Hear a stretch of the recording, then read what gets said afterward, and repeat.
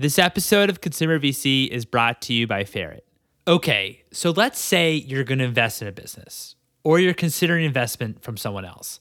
How do you actually know if they're legit? Sometimes deals move so fast that it's tough to get that confidence fast. Luckily, there's Ferret, the first relationship intelligence tool for savvy investors and CEOs who need to know who they can trust.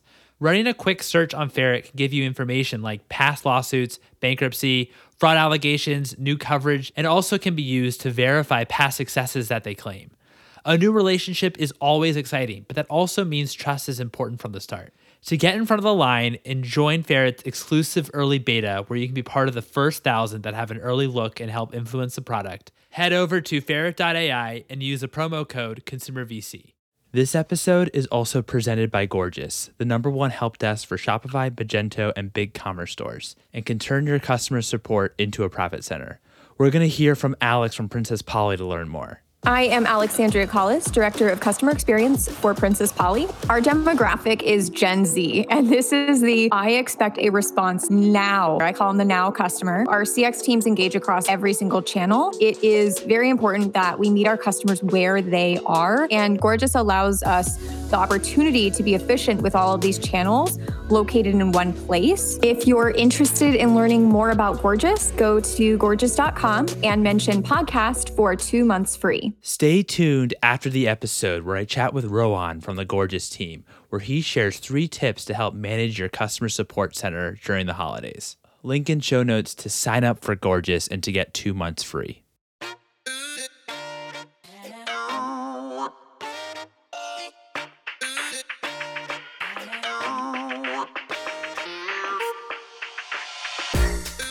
Hello, and welcome to the Consumer VC.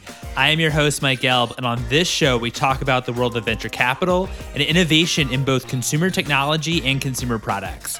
If you're enjoying this content, you could subscribe to my newsletter, theconsumervc.substack.com, to get each new episode and more consumer news delivered straight to your inbox.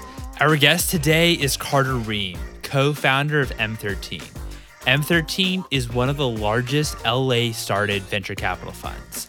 Some of their investments include Lyft, Tonal, ClassPass, and Daily Harvest. Previously, Carter founded Vive, the alcohol grain spirit brand. This was such a fun conversation. We discussed how to build a modern venture capital consumer-focused fund, Carter's technology thesis, especially as it comes to e-commerce, and the evolution from Fund 1 to Fund 3. Without further ado, here's Carter.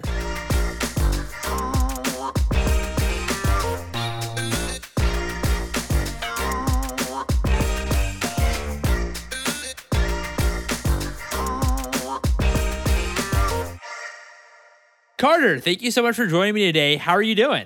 I'm doing fantastic. It's tough to have a bad day when you're sitting in LA, so I can't complain. I totally agree. Totally agree with you there. Wanted to start from the very kind of beginning. What was your attraction to startups and venture capital? I think it started from my brother and I. We started as investment bankers at Goldman because we kind of didn't know what we wanted to do out of college and ended up at Goldman.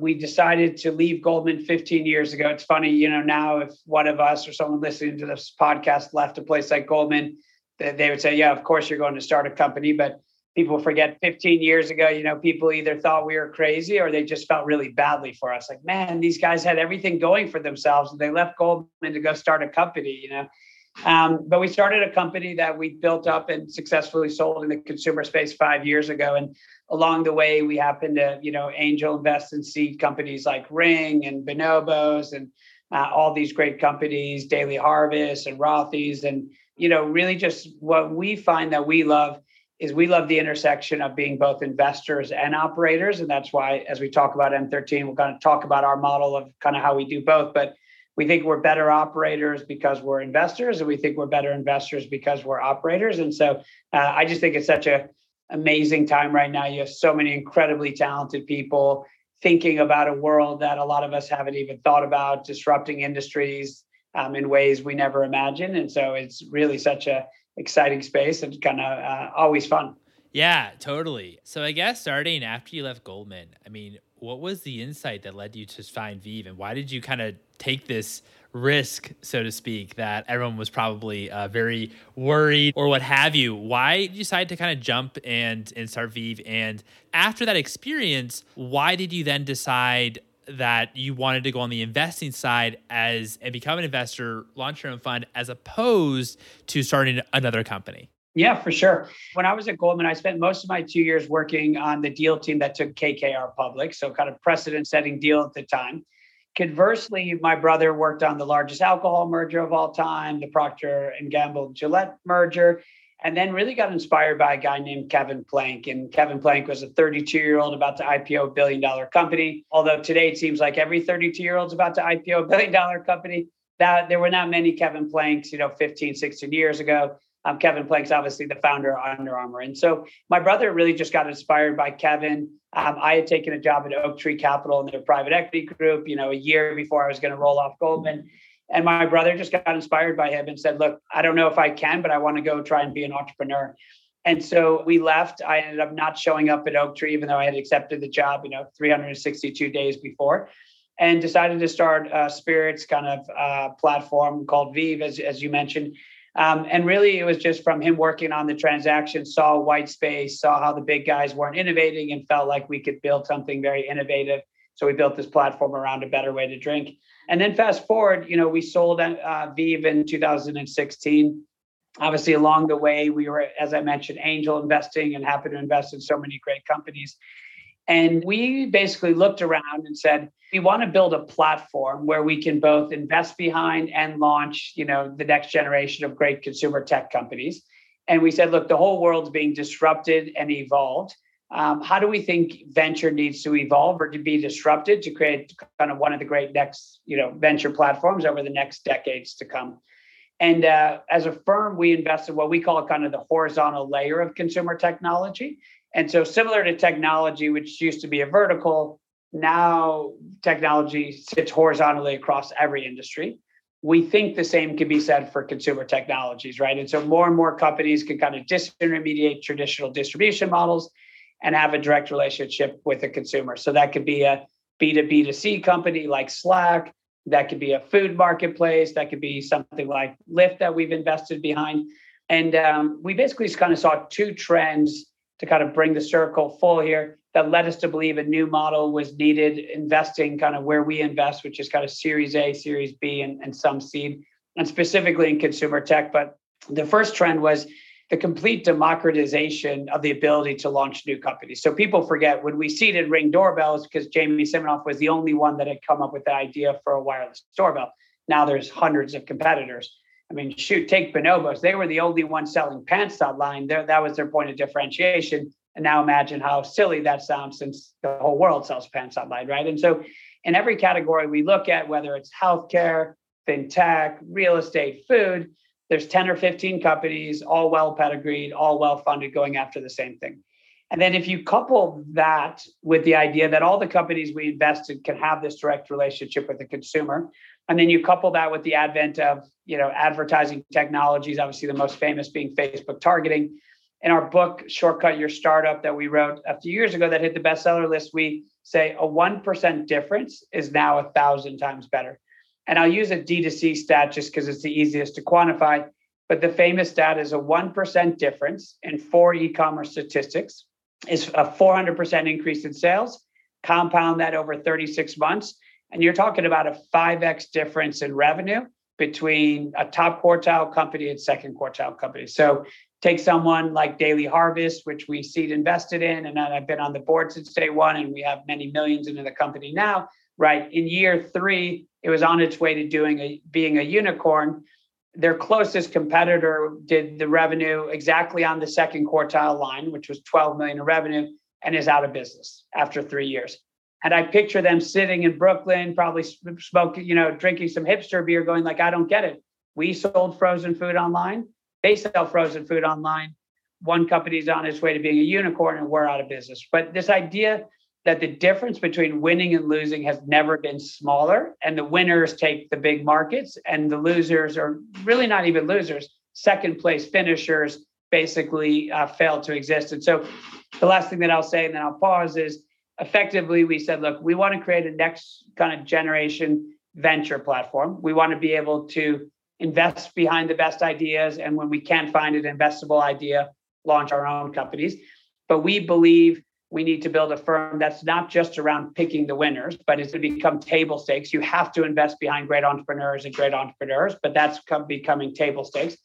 How do you build a firm all around operational expertise so that we can help entrepreneurs execute better by bringing this big operating team to the table? And so because we think there is just so much competition, the ability to operate and execute better is the key differentiator to give the companies you invest behind the greatest likelihood of success. How do you think about distribution now? Because now it's a lot easier than it was 10, 15 years ago to have that kind of access point of distribution. And now there's, of course, models and different growth hacks that you can do for distribution versus thinking about analyzing and saying, okay, is this product truly innovative? And do you have to have a truly innovative product now in order to be the next unicorn? There was a time, specifically in direct to consumer, where you could kind of growth hack your way to success. But like any opportunity, that opportunity became saturated very quickly. And so I think you still have to have tremendous founders with tremendous ideas. But the idea, whether it's in healthcare, companies like Capsule or companies like Form Health, which is a telemedicine app around obesity we recently invested in, or you look at fintech, something like a rewards platform like Fold that's around kind of getting rewards around Bitcoin, or I could go category by category. I think the great part of it is you could have this direct relationship with the consumer. And so when you start to see success, companies can scale faster and more efficiently than ever. So, Kevin Plank and Under Armour, they're famous in the consumer space. Again, we invest behind the technologies that power consumer change. So we don't invest in products. We actually don't really do much D2C anymore because it's harder and harder to create venture scale returns. So we tend to invest in marketplaces, software, SaaS models. But Kevin Plank is famous, and Under Armour, they were the fastest consumer company to ever get to 100 million in sales. And it only took them 10 years. Now imagine a company, right? When we look at companies now, they're growing faster and faster. So you still have to have a world-class idea. But once you show signs of success, right, we're seeing bigger outcomes than ever before when you look at all these IPOs. And we're operating under a thesis that the winners for this in the next 10 years will actually be bigger and get there faster than ever before because there's VCs who know the roadmap in terms of how to scale businesses. There's a lot of talent in the marketplace that have helped build, these great brands like Lyft and like Postmates and all these. And there's a very repeatable playbook, right? If you have an idea that's working now, there are people in the ecosystem that could give you the playbook to allow you to scale faster than ever. That's really helpful. Within consumer technology, are you pretty thematic driven in that you have your own thoughts around what could happen in the future, what you'd like to happen in the future, or do you consider yourself more like an opportunistic investor where you really want the entrepreneur to maybe shed like the insight towards you, if that makes sense? Yeah, I think our journey, it's been kind of an evolution. So we're just finalizing raising a new $350 million fund to invest in kind of core Series A, Series B. And this will be our third fund. So I think about our evolution. Fund one was all pretty much access driven and with using incredible pattern recognition. So we were using our network to see a lot of great deals, and we were using pattern recognition. On fund one, we seeded 7 unicorns. And so we're very successful on that. On fund two, as we expanded our team and brought in a larger investor base, it was a just shy of $200 million fund. We combined that access-driven approach with a thematic-driven approach. And so we basically ask ourselves in all the buckets that we play, which is the big buckets of the 14.7 trillion in consumer spending. So that's fintech, healthcare, food, transportation, et cetera, real estate. We basically say, look, what are consumers going to be doing 10 years into the future? And then we say, what are the technologies that are going to power that change? And so take something, I'll give you an example of that evolution. E-com. Clearly, e-com is going to continue to rise. It's still only, about 20% of total of all of commerce. In fund one, we felt like we made a living investing in some of the best D2C companies, right? We seeded Daily Harvest, we seeded Rothy's, we seeded Ring, FabFitFun, all these great companies. And we're very early in things like Thrive Market and others. But in Fund 2, we said, look, we still believe in the thesis of the rising tide of e-com, but we think it's harder to create venture scale returns on D2C companies. And so we thought, we did some work and we said the value layer is shifting in how you take advantage of that trend. And so, for example, we invested in a great business called Passport, which is basically a SaaS platform around international shipping to make all these D2C companies be able to ship internationally much easier, because there's a reason why Shopify is worth over 150 billion and no e-commerce D2C company is worth more than probably a few $billions today. So behind that trend, we decided to take more of a picks and shovels approach in terms of where the value layer was. So we look in all our big verticals, in healthcare, we think a lot around kind of telemedicine, but kind of what's the evolution of that? We seeded Heal, and so we've been tracking the space for a while. But now we think it's around the verticalization of specialization of telemedicine platforms. And we kind of could go through all the buckets. But in each of our large verticals, we're constantly doing thematic work. And one of the reasons we do that is that the market moves so quickly. The best deals are getting done so quickly. And so it's hard to get up to speed on a sector you're not up to speed on. So we have to have a thesis. And so when we see a deal, we can react very quickly and kind of do our work more quickly. Yeah, I mean, those are all really interesting points. I mean, it's funny because I had on one of the first episodes of this podcast was with Paul Martino at Bullpen. And he was saying, I even asked him like point blank, like, what are some trends that you're interested in or focus on? He's like, oh, I don't think about it that way. We don't even think about trends because we're so opportunistic, and the founder is what brings us the insight. And it seems like you are an M13. It's a bit of like a hybrid model where like you're thinking about different themes, want to stay on top of current trends, but also, of course, want to see that insight from the founder. And of course, I'd imagine want to be surprised as well, right? I think that's exactly right. I always think as an investor, you want a brain that acts like the Facebook algorithm, right? So I try to take in as many data points as humanly possible, and I'm constantly running pattern recognition on it to see what I think the trends are that are emerging. And so obviously, our thematic approach is always evolving, right? Literally by the day, by the week, by the month. And we learn a ton from entrepreneurs, but I think we just want enough base foundational thematic work. So when that opportunity comes, we're smart on this space. Because one of the things as a VC is we probably think more than a lot of our peers about risk. We don't think that venture needs to be an inherently risky asset class. We just think people don't think about risk as much. Yes, the way we all win is we create outliers, right? We back incredible and big companies, but you can still do it in a risk-adjusted way. And one of the things I always often talk about is the perception of risk is often confused with the lack of knowledge, right? So if I'm new to a space and I've never done any work in that space, it's going to probably be hard for me to get comfortable on a new company in a very short period of time because of that perception of risk. Or the thing that I think is very different now than when we started investing 6-7 years ago is context, right? So a lot of times a very smart individual whose day job is not in tech will bring me a deal and they go, oh my gosh, this is the best idea, et cetera, et cetera. And I said, you're totally right. But what you're lacking, because you're not day-to-day in tech, but you're a real estate investor by trade, is context. What you don't know is there's 4 or 5 other companies that are well-funded, are light years ahead. So it's not just about, is it a good idea? Is it a good entrepreneur? It's understanding the context of who else is playing that space because of this democratization and so much competition in every single space. I also am just quite interested too. Like, I remember you said that on the e-commerce side, you're looking at the picks and shovels, the Shopify for X, so to speak, whether it's 3PL or what have you.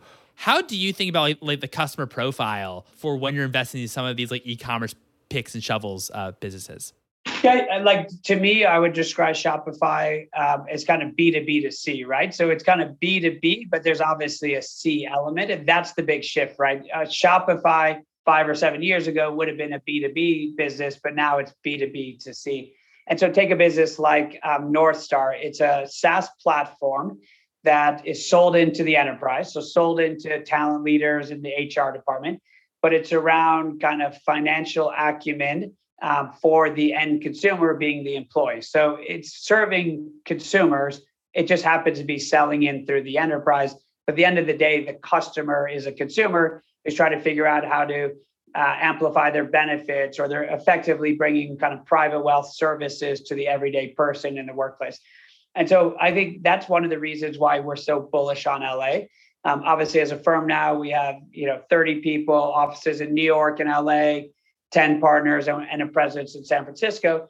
But if you believe in our thesis, more and more companies are becoming consumer tech companies by the day because their end user is a C, right? And so when I think about LA, I think people underestimate how many great companies are in LA.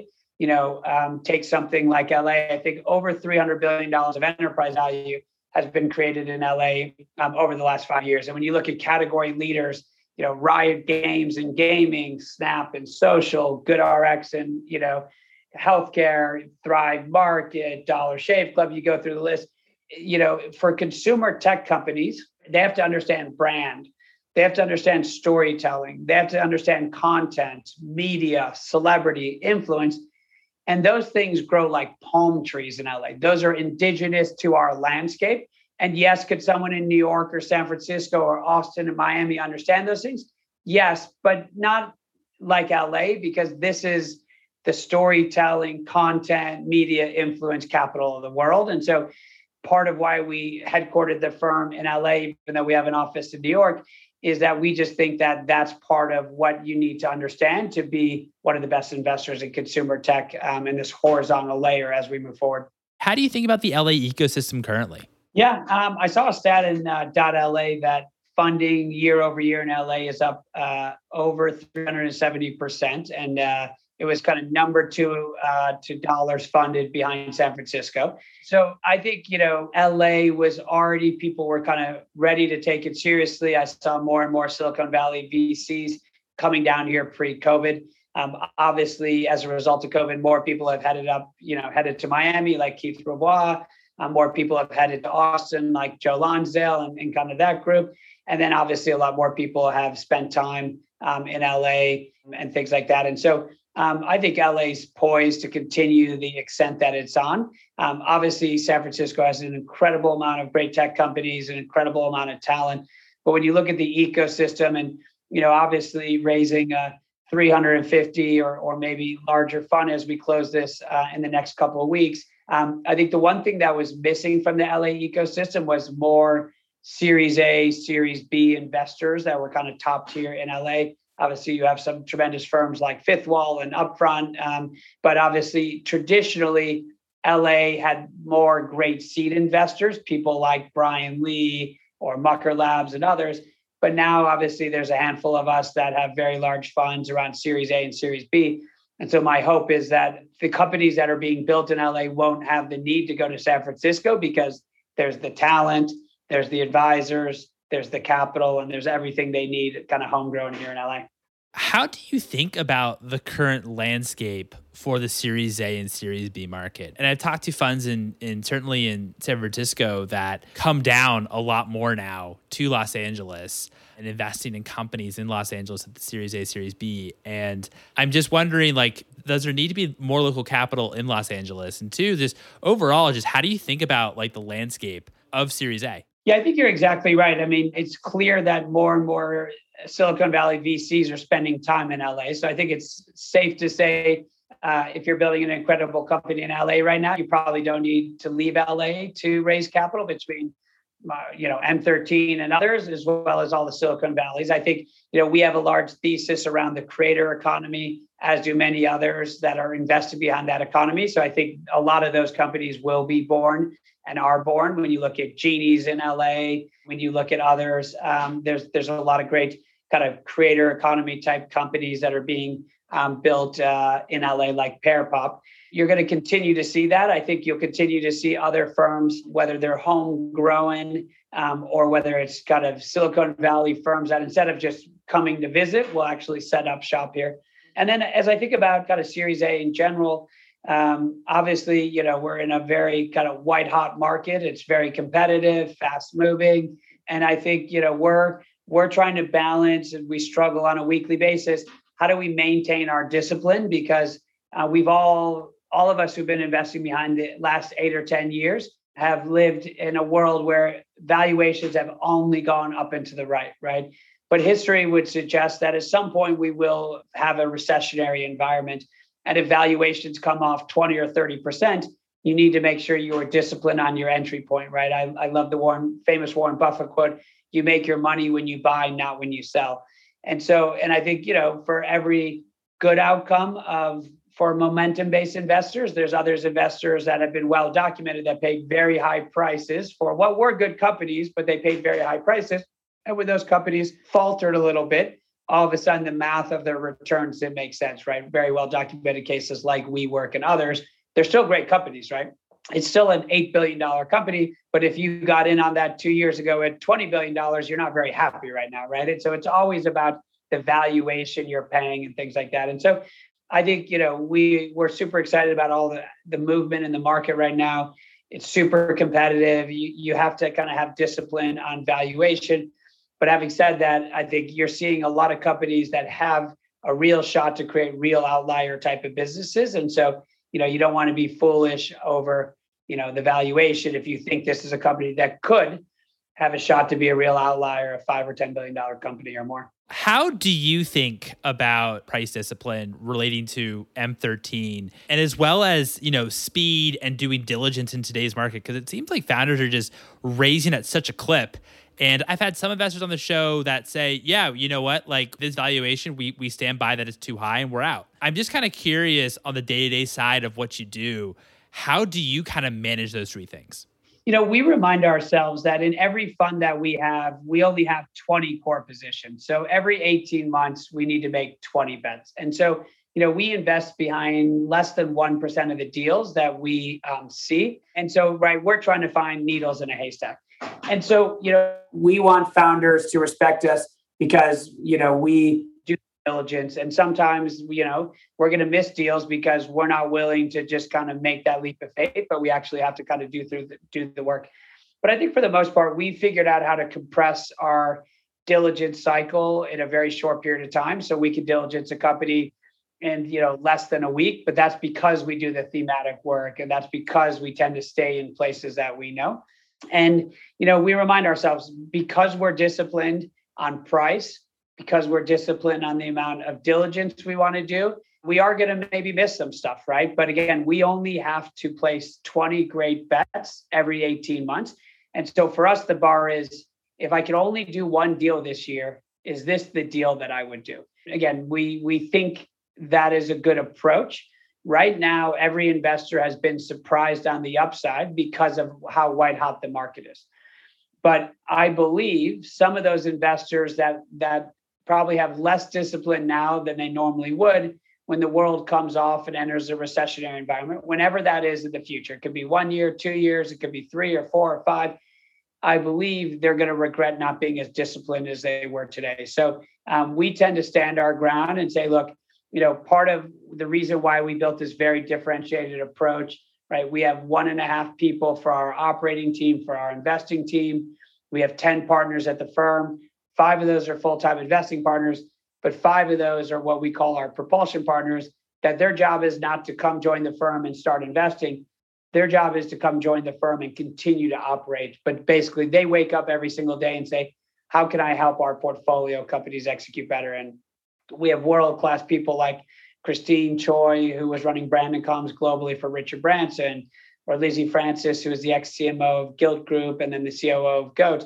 And so, right, part of our differentiation is we don't want to have to compete on price. We want to be competitive on price, but we want to win deals because people say, wow, your money is as green as everyone else's, but you also have this world-class operating team. One thing that's kind of fun is we do an NPS score every quarter with our founders. And if you know how NPS scores work, anything over 70 is considered world-class. A brand like Costco is 74, a brand like Apple is 67. Our NPS score with our founders is 82. And that gets us really excited because it means we're, doing what we said we were going to do when we invested in those companies. And we hope that those founders will continue to tell other VCs and tell other founders how helpful our propulsion team is. And we hope we win deals because people not only want our capital, but they want our expertise because we're still backing the best of the best founders. But we recognize that at Series A and Series B, they don't have the teams built out that they're eventually going to have. And so, this idea that Christine Choi can help you launch your, while you're launching and can work with you for 3 weeks to kind of make sure you have a successful launch. Or when you're having a data problem, that Rob, who's our partner of data and our director of growth, can help you navigate that problem, effectively filling in those gaps to give companies the jet fuel to kind of get up the J curve. And so I believe if you don't have a point of differentiation in venture and you're only trying to win on price, meaning you're overpaying, I believe it's a race to the bottom on your returns. And that's a game that we want to stay out of. Got it. I also wanted to understand too, I think we talked a little bit about this, but we'll have to dive in more about the studio side towards M13. I know Anna Barber, I think, heads that up, which I know her well. She came on the show when she was at Techstars. But how does that work? How do you think about, okay, if you're not seeing something in the market, for example, and you building it internally yourself, what is that process like of building out that particular piece of technology? Yeah, first and foremost, I will say we love having Anna on board. Obviously, she joined about 6 months ago and kind of runs the studio side. I think in general, the way we think about it is we want to invest behind great businesses, right? And so we first and foremost like to find investable businesses, but sometimes there's white spaces where there's not an investable opportunity. And in those cases, we'll basically launch something ourselves on our launchpad. Sometimes there's a white space or an investor that lacks an investable opportunity because no one's doing the idea we've thought of. That's increasingly rare given how many companies are launching every year. Sometimes it's because of valuation discipline, right? It's because all the assets that are investable, we just think are too expensive. Sometimes it's because of lack of a strong founding team. And sometimes it's just because all of the investable opportunities have kind of passed us by. And so we think about, effectively, right, the fund invests in seed, Series A, and Series B. And the launch pad is basically pre-seed, right? So we can incubate our own businesses that are kind of pre-seed, where we can take, we get to handpick the team, we get to handpick, the sector, and we get to build the business with a strong foundational support because we've kind of operationalized that on Launchpad.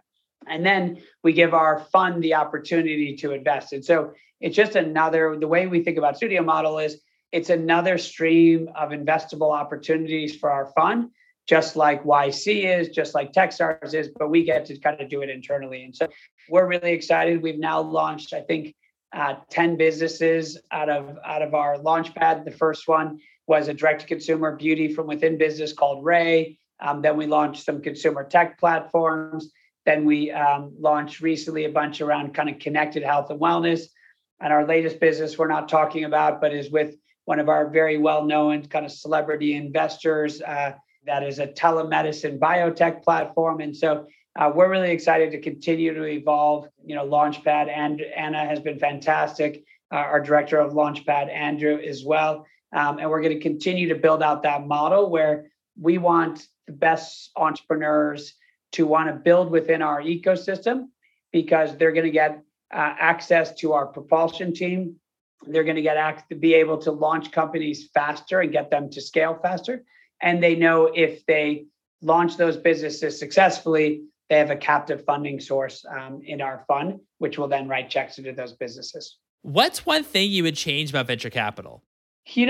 I think it's investing with empathy. So we talk about as a firm, we want to be empathetic, right? Everyone at the firm has been an operator or a founder.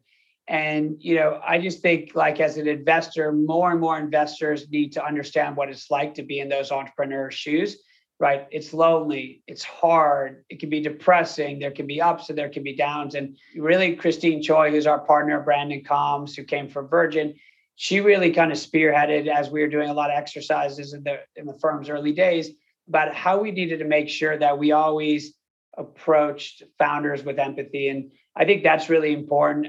The second thing that I think is really important where we've tried to take a leadership position is just, being kind of diversity, DE&I, ESG, and things like that. And I think more and more firms have to think about how within their own firms they can give people that might not have an opportunities, how they can give the capital to those.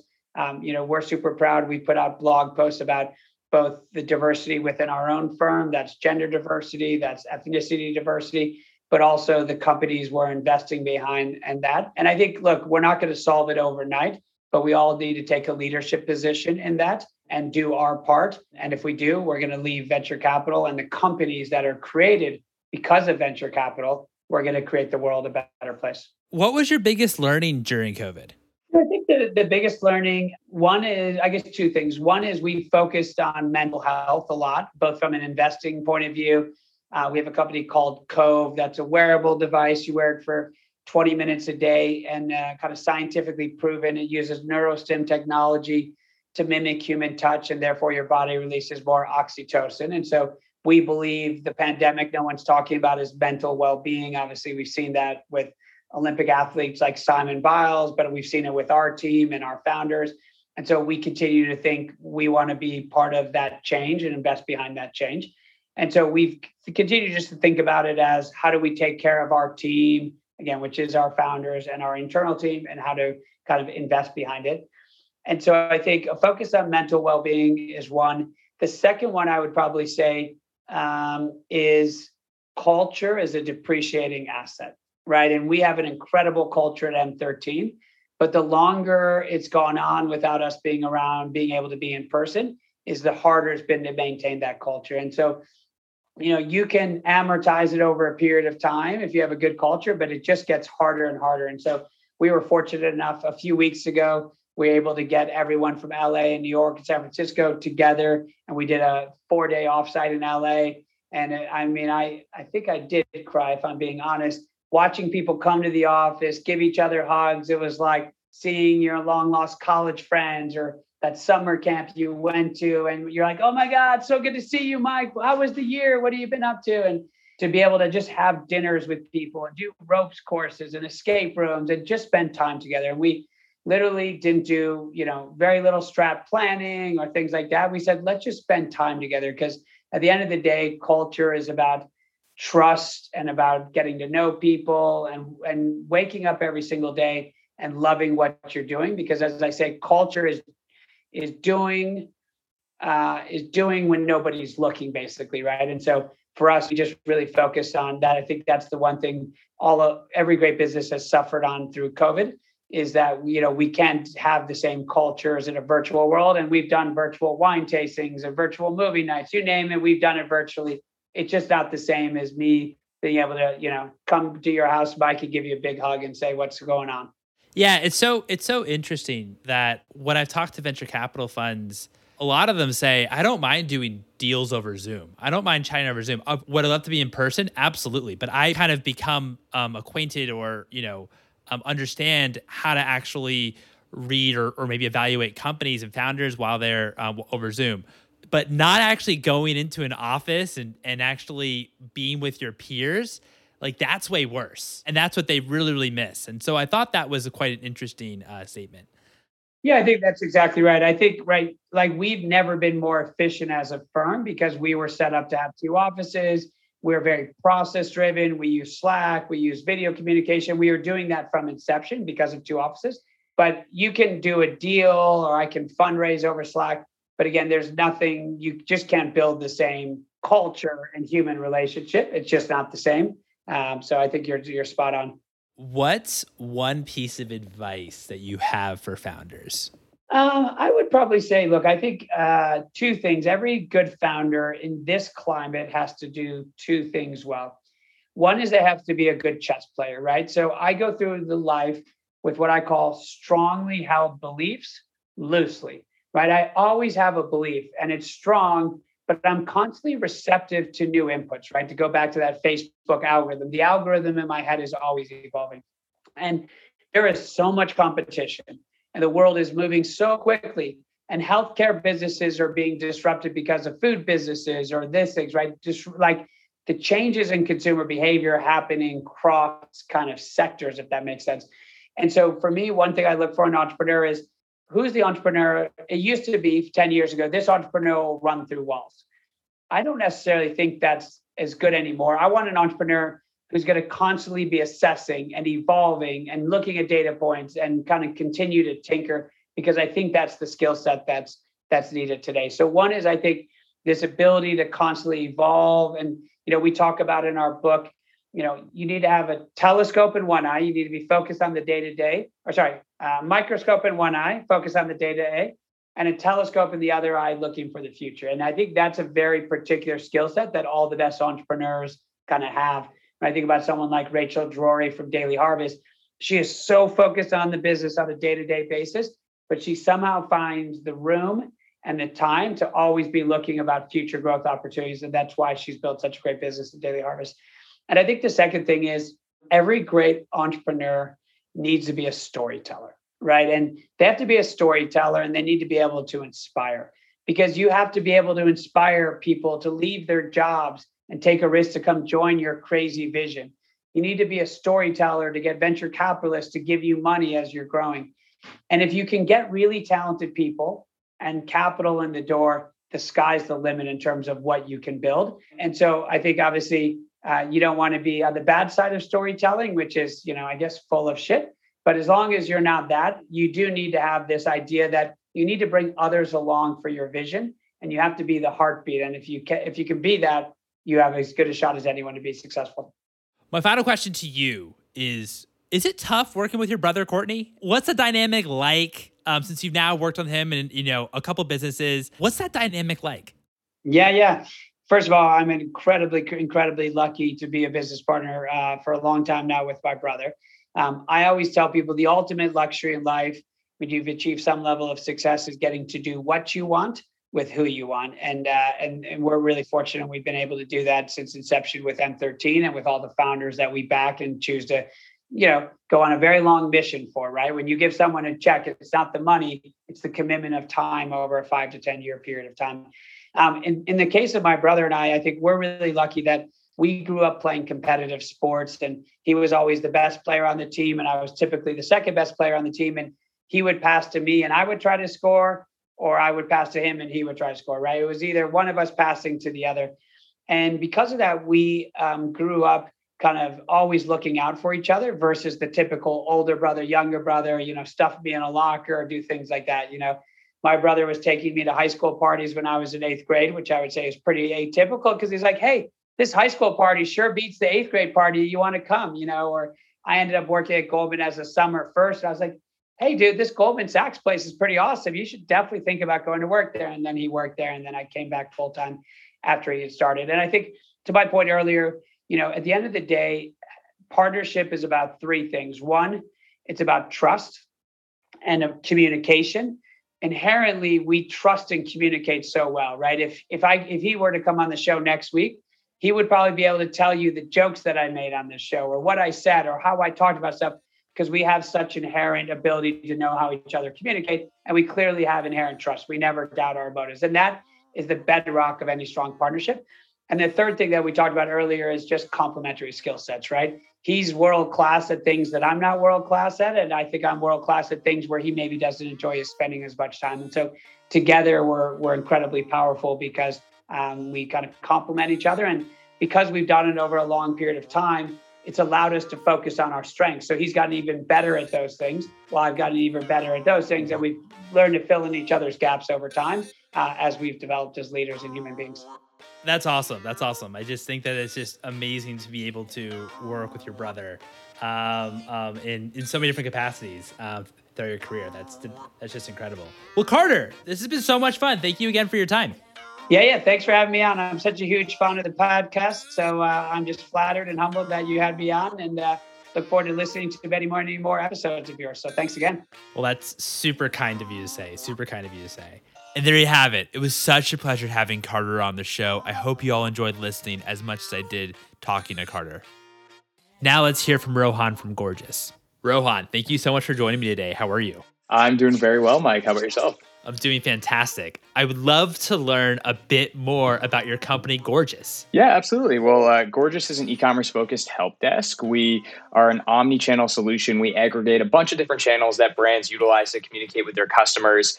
Things like email, chat, phone, SMS, social media, any way really to get in touch with potential customers or customers that are looking to buy from your brand. What we do at Gorgias is we build in a lot of automation and machine learning into the back end of the product. A lot of times what customers are asking to brands is, where's my order? What's my shipping status? Things that are very common and very repetitive. And what we do at Gorgeous is we help brands automate certain things so that they don't have to spend a lot of time focusing on those common and repetitive requests, but that they can actually spend a lot of time focusing on things that are much more complex in order to drive revenue out of the CX function. So what we do is we actually integrate with 3 platforms: Shopify, Magento 2, and BigCommerce. And what we can do with those platforms is we can actually bring in variables from each of the 3, things like order number, name, shipping information, tracking information, things that are easily accessible without ever having to leave the Gorgeous platform. And that makes things so much easier for the agents on the brand side of things to get back in touch with customers and make sure that they're helping them in the most efficient way possible. And I always like to talk about social media as well. We have ad comments from Facebook and Instagram. We have Messenger, and we also have Instagram DMs, which is one of our most widely requested features all across our customer base that we can actually bring into the Gorgeous platform and help brands communicate with customers and prospective customers, perhaps before they ever hit their website. And so we're very e-commerce focused. We have about 7,000 brands all across the spectrum, from early stage e-commerce to much later stage mature companies as well. And we're also very international. That's awesome. So you're able to, with Gorgeous, to brands can consolidate all requests that they get from customers, all the customers' tickets, asking where their orders are in one location. Sounds like it's going to save a lot of time. Yeah, absolutely. I mean, like, gone are the days where brands are just using email to communicate with their customers, right? They're using email, they're using social media. SMS is something that brands are really utilizing, especially over the last year or so. There's so many different ways to get in front of customers. CX is much more of a proactive activity now than it ever has been, as opposed to just purely reactive. And at Gorgeous, we help brands make things more efficient from an aggregation and automation perspective. So you have over 7,000 customers, which is amazing, 7,000 brands. From your perspective, when does it make sense for a brand to be thinking about partnering with Gorgeous or be using Gorgeous? It's a good question. Really, our baseline set of requirements is that, they sit on Shopify or BigCommerce or Magento 2. And that, with the integrations that we have with those 3 platforms, that immediately makes any brand that's looking to consolidate tickets a qualified customer for us, right? And so we have customers that are doing, say 300 to 350 tickets a month, and maybe they're just using a couple different channels, like just email and phone, for example. And then we have much more mature brands on the enterprise level that are accepting tens of thousands of tickets and have multiple agents on the brand side working to get back to customers. And one of the things that we do differently at Gorgeous is we actually don't price based on the number of heads that you have using Gorgeous on the brand side. So we're not going to charge you for each additional user that you have on the platform. We're actually just going to charge based on ticket volume. And that's how we determine where on the spectrum you are. And for that reason, it generally, in combination with all of the automation we build in, it tends to be very cost effective for brands. And not only are they saving potentially on that side of things, but they're also able to generate sales through the automation and machine learning that we have built in. And it gives a bunch of people access to the platform. So if someone on the engineering team wants to hop in, or the CEO wants to hop in, they can do so. And it's not going to cost the brand anymore. That's awesome. That's awesome. As we're approaching the holidays here, what are 3 tips for managing the customer experience that you have for the brand? Since obviously in retail, the holiday period is the busiest time. Number 1 is personalize all your interactions with customers. The worst thing that you can do as a brand is make your customers feel like they're just a number, not an actual person. And in the event where you're not getting back to customers in a sufficient amount of time, or you're not getting them the right answer, or you're not addressing them by name, it's very likely that a combination of these things, or even one of these things, is going to convince that customer to go to a different brand. I mean, there's so much competition out there nowadays that consumers are willing to pay a couple extra bucks just for that more personal interaction with the brand. And so make sure you're personalizing that interaction with your customers and making them feel like you want to have a relationship with them long term. Number 2 is automate frequently asked questions. I talked a little bit about this earlier, but one of the most common requests we see, especially in the D2C environment with brands, is, where's my order? What's my shipping status? When is it going to get here? Questions that you and I have both asked in the past as well. And we're finding that agents are spending way too much time manually responding to these kinds of requests. And it's not allowing them to focus on really getting in front of prospective new customers via a number of other different channels. And so what we can do with the integrations is we can bring in the variables like name, order information, tracking information, and we could set rules in the background to automatically respond to customers if they were to, for example, ask about shipping or status of their order. And that's just one example, but there are a number of other ways that brands can use automation. The important thing there, obviously, is to not overuse automation. There's only so much that you can do with that piece of the equation. And if you do overuse it, then that takes away from point number one, which is personalization. And number three, find opportunities to drive revenue through customer support. Customer support, as I mentioned earlier, is no longer just a reactive piece of the organization. It's much more proactive nowadays. So institute live chat campaigns, hop on a page in front of a customer, basically inducing them to make a purchase by telling them something that they want to hear or helping them out in making a decision in terms of product in your website. Utilize social media. If somebody comes and comments on one of your ads and says they love this product that you posted, respond to them directly in line from within Gorgias and provide them with a discount code to induce them to come to your website. Institute SMS campaigns. SMS is being widely adopted across the industry now, especially over the last year or so. And if you have a new product launch, announce it via SMS. People are on their phones all the time. And chances are they're at least going to click through that link to get to your website and take a look at what you have to offer, especially if they've been customers of yours in the past. And if they haven't, then it's a chance to gain new customers. So be proactive, not reactive is point number three. And, if you combine those three things, I think you're going to have a successful BFCM. No, I love that. So just to recap, number one, personalize all interaction with customers. We talk a lot about on the show about the trend of personalizing products. Well, also personalize those interact with customers as well when they do have maybe some pain points. I mean, it goes so far. In your second point, automate frequency or have an FAQ sheet, absolutely makes total sense. And the third point I love, which is turning your customer experience or your customer service center from a cost center into a revenue driver.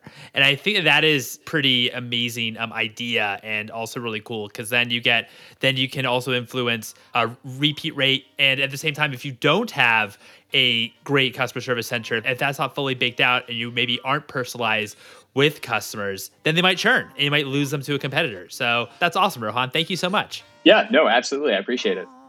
If you enjoyed this episode, I'd love it if you'd write a review on the Apple Podcasts. You're also welcome to follow me, your host, Mike, on Twitter @MikeGelb, and also follow for episode announcements @ConsumerVC. Thanks for listening, everyone.